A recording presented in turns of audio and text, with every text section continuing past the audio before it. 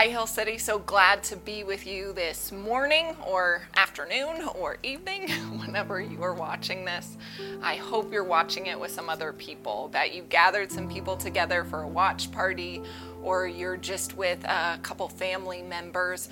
Or if you're alone today, remember that you are not alone. If you're watching this premiering on Facebook, you're watching online with your community, with your church. So we just welcome you here.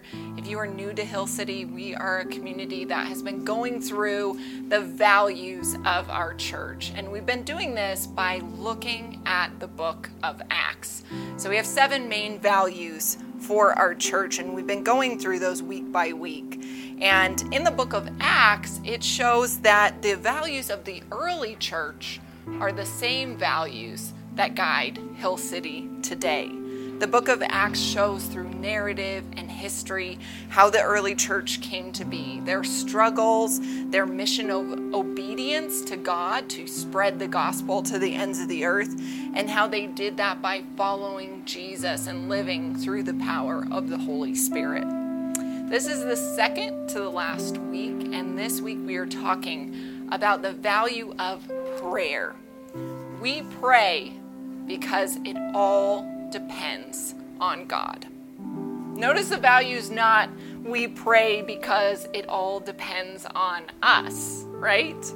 That somehow through the act of petitioning God, if we come up with the right words or say enough big words or end and begin it right or have the right amount of faith or even the right amount of emotion, that somehow we can manipulate God into doing what we want. Because that view kind of treats God as some sort of cosmic vending machine, right?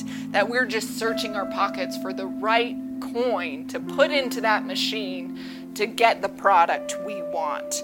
God, if you can just, God, if you will only, God, if you do this, I'll do ... And that's not what the Bible says about prayer. We treat prayer with this mode of thought, kind of like cheat codes for the universe.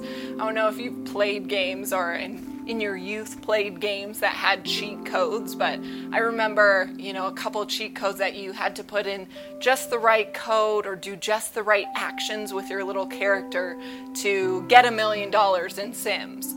Or one of my favorites was Zoo Tycoon when I was younger, and there was this secret thing you had to do to be able to get the unicorns in play and be able to have unicorns in your zoo. And when we treat God as some sort of vending machine, we're saying that if we can just come up with the right cheat code, the right actions, the right words to say, then God has to answer our prayer and give us exactly what we want. And if you think about it, that's really not a relationship. We can begin to feel, too, with this perception of prayer, that the weight of the world rests on our shoulders, that the fate, the eternal destiny of friends and family and acquaintances rests on us, that the healing of people we know who are suffering and ill rests on us, that it all depends on us just figuring out how to ask God for them, for their healing, for their salvation, for a breakthrough in their lives. If we can just figure out how to ask God in the right way, He'll do it. But it doesn't work that way, and that's not the heart of God, to just sit around waiting for us to come up with the right words before He can help us. In Matthew chapter 6, a chapter in Scripture we're not going to fully explore today, we find that Jesus teaches His disciples to pray simply, honestly, humbly, and in faith. Simply, honestly, humbly, and in faith. They're exhorted to pray not like the pagans they see who adhere to other religions, who just babble on and repeat the same phrases, but instead they're supposed to pray simply. They're not supposed to pray like the religious elite who walk around just doing it for show, using a lot of big words and phrases, what we might call Christianese today, just to show off. But instead, Jesus' disciples are supposed to pray humbly.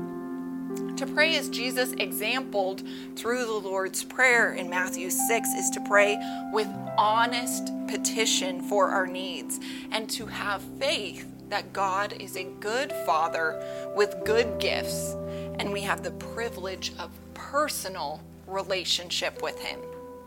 Of course, on the other side of things, if we're saying it's not we pray because it's all up to us, on the opposite side you have the view that we pray even though God is going to do whatever He wants, so it doesn't really matter in the end anyway. I know that one's longer.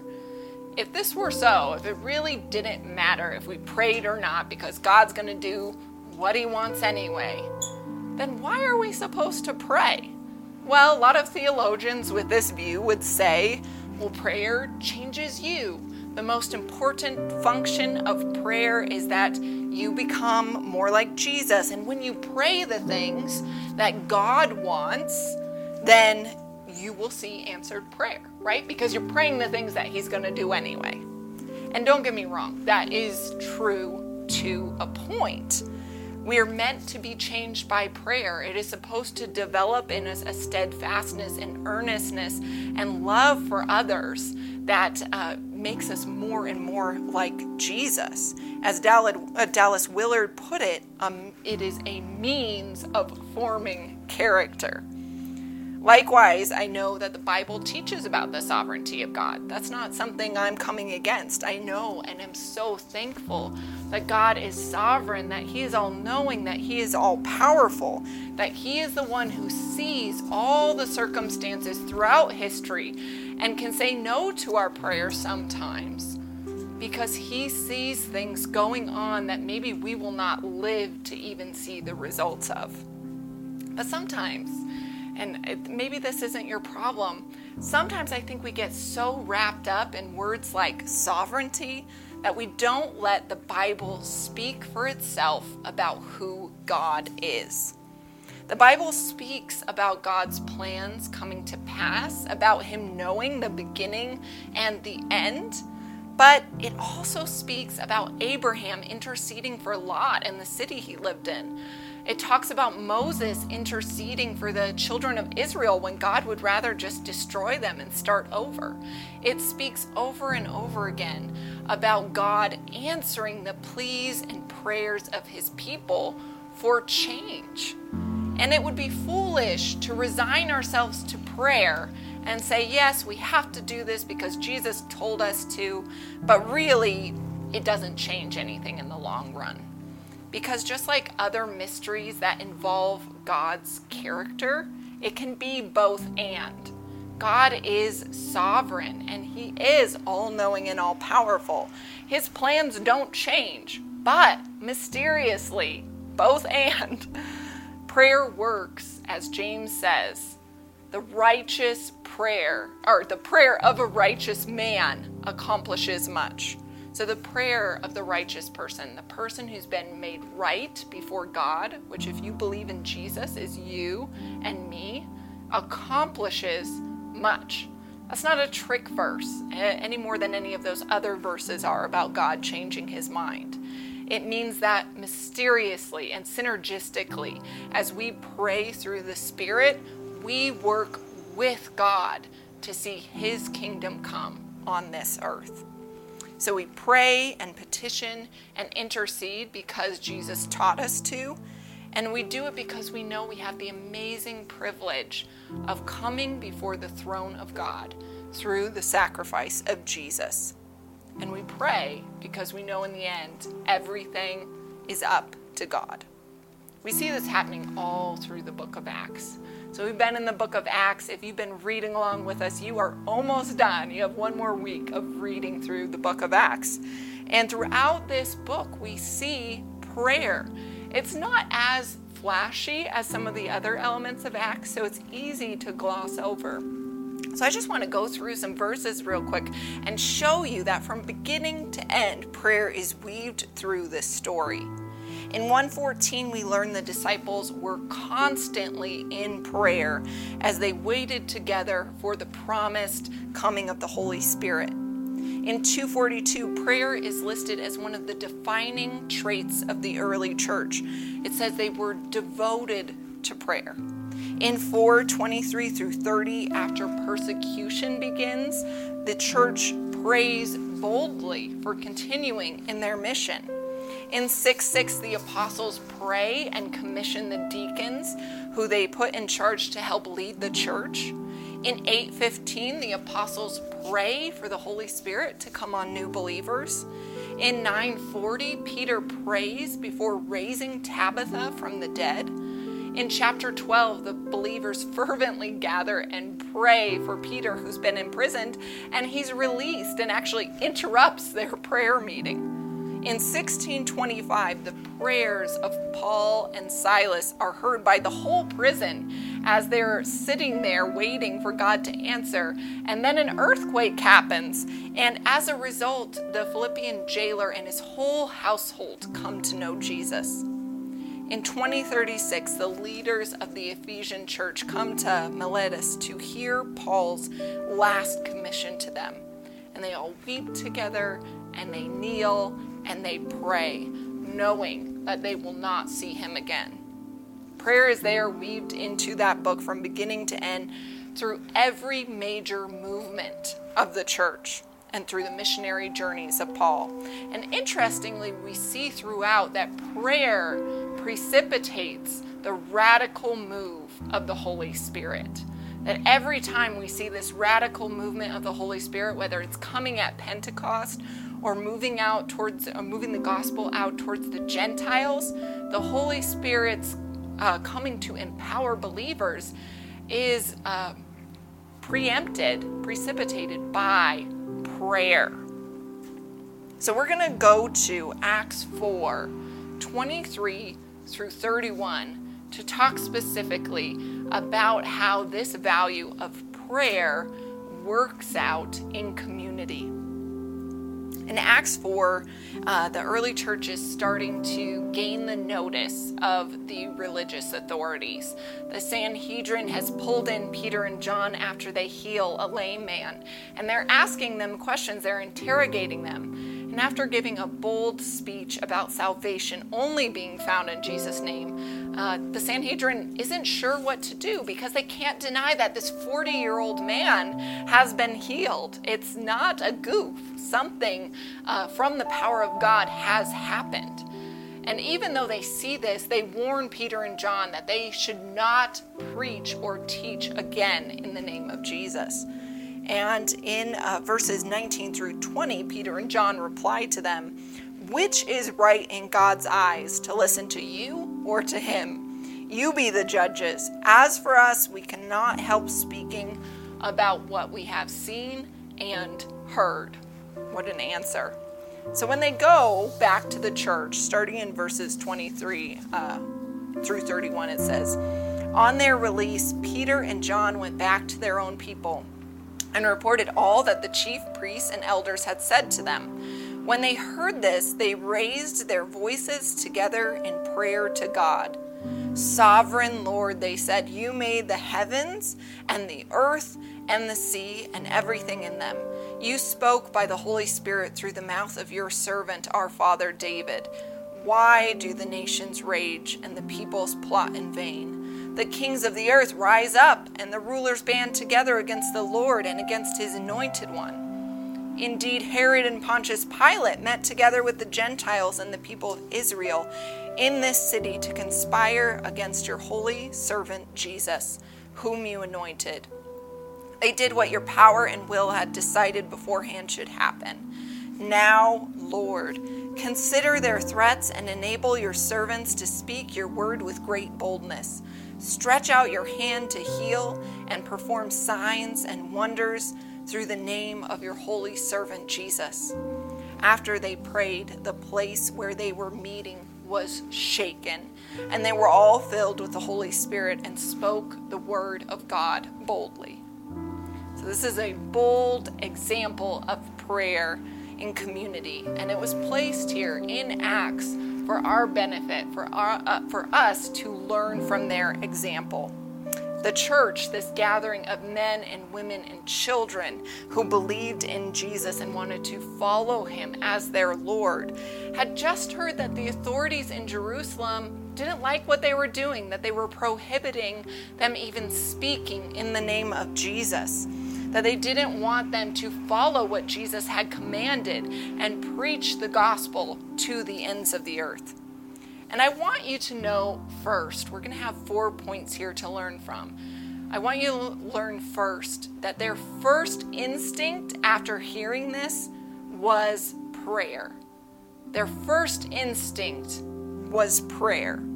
They didn't take up arms and try to fight for their rights. They didn't have a strategy meeting to figure out how they were going to work around this and how exactly they were going to schedule their meetings out. They did not jump on Facebook to start, sharing memes.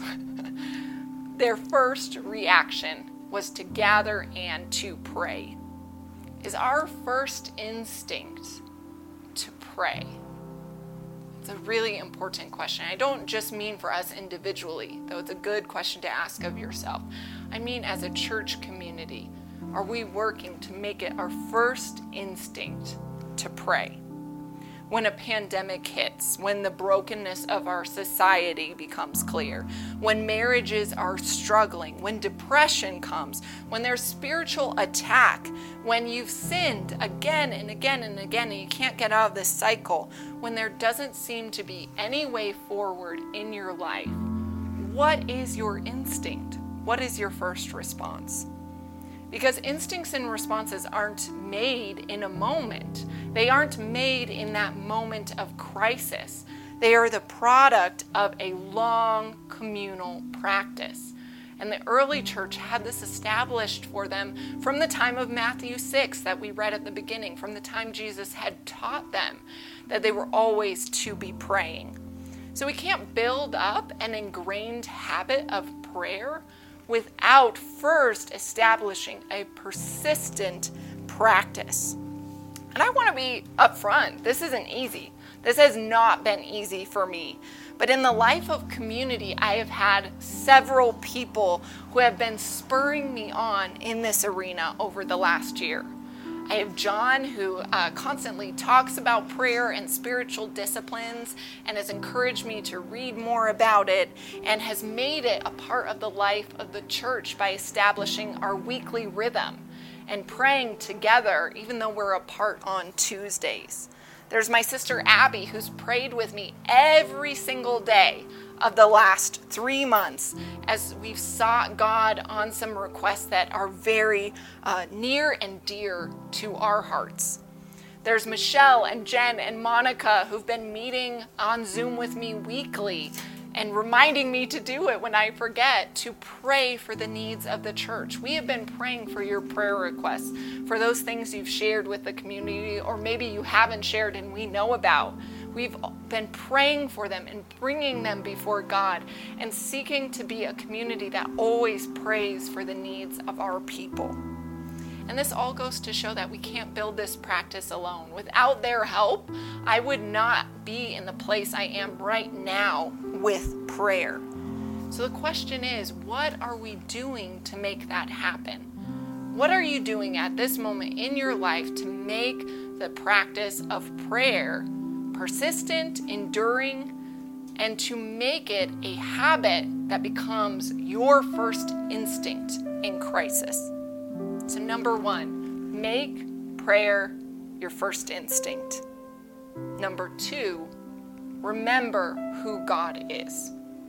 Half of the prayer in this account from Acts 4 is taken up by just remembering who God is.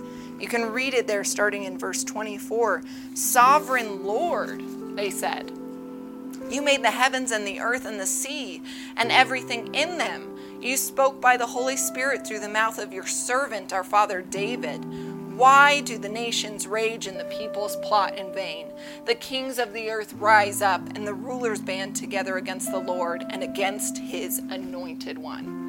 In order to pray in power, we can't mistake God for a vending machine, and we cannot lack trust in his power. As we pray, we have to remember who God is. He is sovereign. His plans will prevail. He is the creator. There is no pandemic, no plague, no world event, no world ruler who will thwart what he has purposed. There may be chaos in this world, but in the community of God, his people should be the ones who remember and share who he is. Look how they use scripture to do this. It points to the importance of reading and knowing God's word, because to remember who God is, we have to know it from what he's told us about himself in the Bible. Why do you think people have such strange views of prayer? Because they have not studied it in the Bible. Why do you think right now we're struggling with so many Christians sharing conspiracy theories online and talking about end times as if it's some sort of formula to figure out, instead of focusing on reaching out to those who are hurting? It's because we have not studied the Bible enough. The book of Revelation was purposed to encourage God's people to keep on with the good work Jesus had always commanded us to do. Not to sit in our houses and plot out when the end times are coming, who the Antichrist is, or why some sort of immunization might be the mark of the beast. Those things are happening in our church and in the church in large because we do not know the Word of God and therefore do not know who God is. Why are people so entrenched in political debates, holding up one candidate or another as some sort of Messiah figure? Because the Bible has not permeated their thinking about how God works, even when rulers rise to power and fall from power. This election season is going to become all absorbing for some people, but if it becomes that way for you, then you've forgotten what the Bible says about who God is. There is only one chosen one. His name is Jesus Christ, and he doesn't go halvesies on your loyalties. He's not okay with your allegiance being given to anyone or anything except him. And in order to remember these things, we have to know the Word of God, and we have to remember who God is. That's the only way we will be praying according to his will. Number 3, for something we can learn about this from communal prayer, we have to remember what God has done. In verses 27 and 28, it says, "Indeed, Herod and Pontius Pilate met together with the Gentiles and the people of Israel in this city to conspire against your holy servant Jesus, whom you anointed. They did what your power and will had decided beforehand should happen."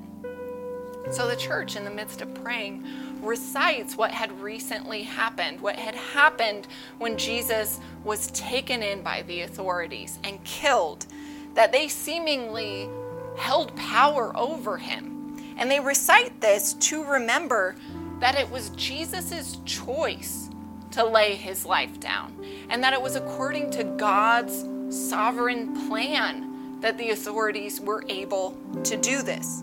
They remember that in the upside down kingdom of God, self-sacrificial love and sacrificing your own life instead of seeking out your own comfort is what leads to glory and victory. What history do we as a people of God and as an individual community of Hill City need to recite and remember?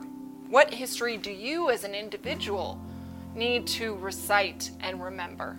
Of course, it all starts with Jesus, but what events have happened in your life to bring you to this point? I want to remind you that it's been for a purpose, that you are living in the year 2020 because God's put you in the year 2020. That God has put Hill City here in the year 2020 to show Jesus' love and share the good news of the gospel in a way that only we can at this time in this place. I want you to be praying for the opportunities for the church to do this. I want you to be praying about how you are supposed to be doing this, because you are part of this church. The church is not the leaders, the people who appear on camera. The church is the entire body of Christ, remembering who God is and what he has done and moving forward from there. Fourth, I think we can learn from this passage in Acts to ask boldly for enabling. It says in verse 29, "Now, Lord, consider their threats and enable your servants to speak your word with great boldness. Stretch out your hand to heal and perform signs and wonders through the name of your holy servant Jesus." I want you to know that the church didn't pray for the authorities to be struck down. The church didn't even pray to be protected. The church prayed that they would have what it took to continue to obey God. They asked for power, for enabling, to continue the mission that Jesus had set before them, to take the good news of Jesus to the ends of the earth and to live as his disciples. They wanted God's power to speak God's message. And they also asked for God's miraculous intervention through healing and through signs and wonders. But the purpose of asking for those was that so they could be a witness to the world around them.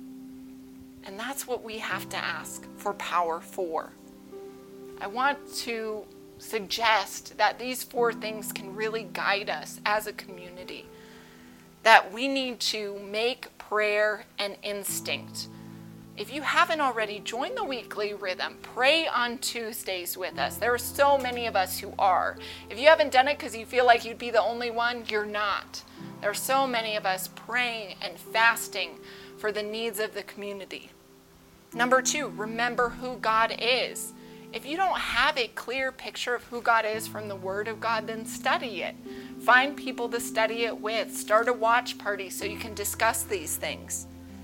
Number 3, remember what God has done in your life and in Hill City, that he has brought us to this place for a purpose.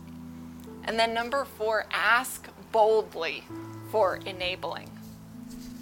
I think often we're so satisfied with hitting the check marks of asking for the things that are at the forefront of our minds that we don't often think to go beyond that and ask for enabling to be on the offense. We have a lot of defensive prayers. Protect me, protect my children, protect this house, protect our church. And I'm not saying that those are bad prayers. I've prayed them myself. I just think we're asking too little, that the riches of heaven are open to us. And instead of asking for enabling to reach the people who are lost and to see a move of the Holy Spirit in our time that changes everything about how we live, we just settle for too little. We need to ask for enabling, for boldness, for power to do the work of God. And then we need to obey. I want to make a side note here that prayer did not make life easier for the early church. And if you're someone like me who has been praying for some things for years and years and years and years and hasn't seen an answer, I just want you to know you're not alone. That prayer doesn't always result in that quick answer. And for the early church, it didn't result in an easier life. In fact, it got harder and harder throughout the book of Acts. There was more persecution. They were less accepted by the culture around them. They were more shunned by the culture around them, in fact. They had less protection and less power as the book of Acts goes on, the first 30 years of the early church.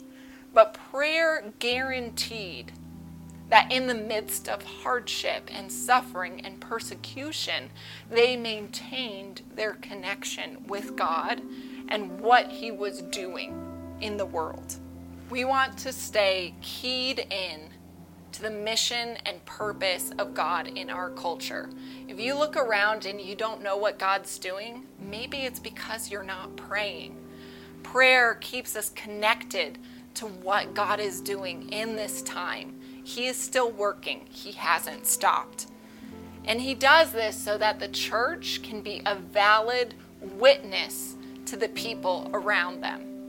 We want Hill City to be a valid witness in Thornton, in Colorado, in our community.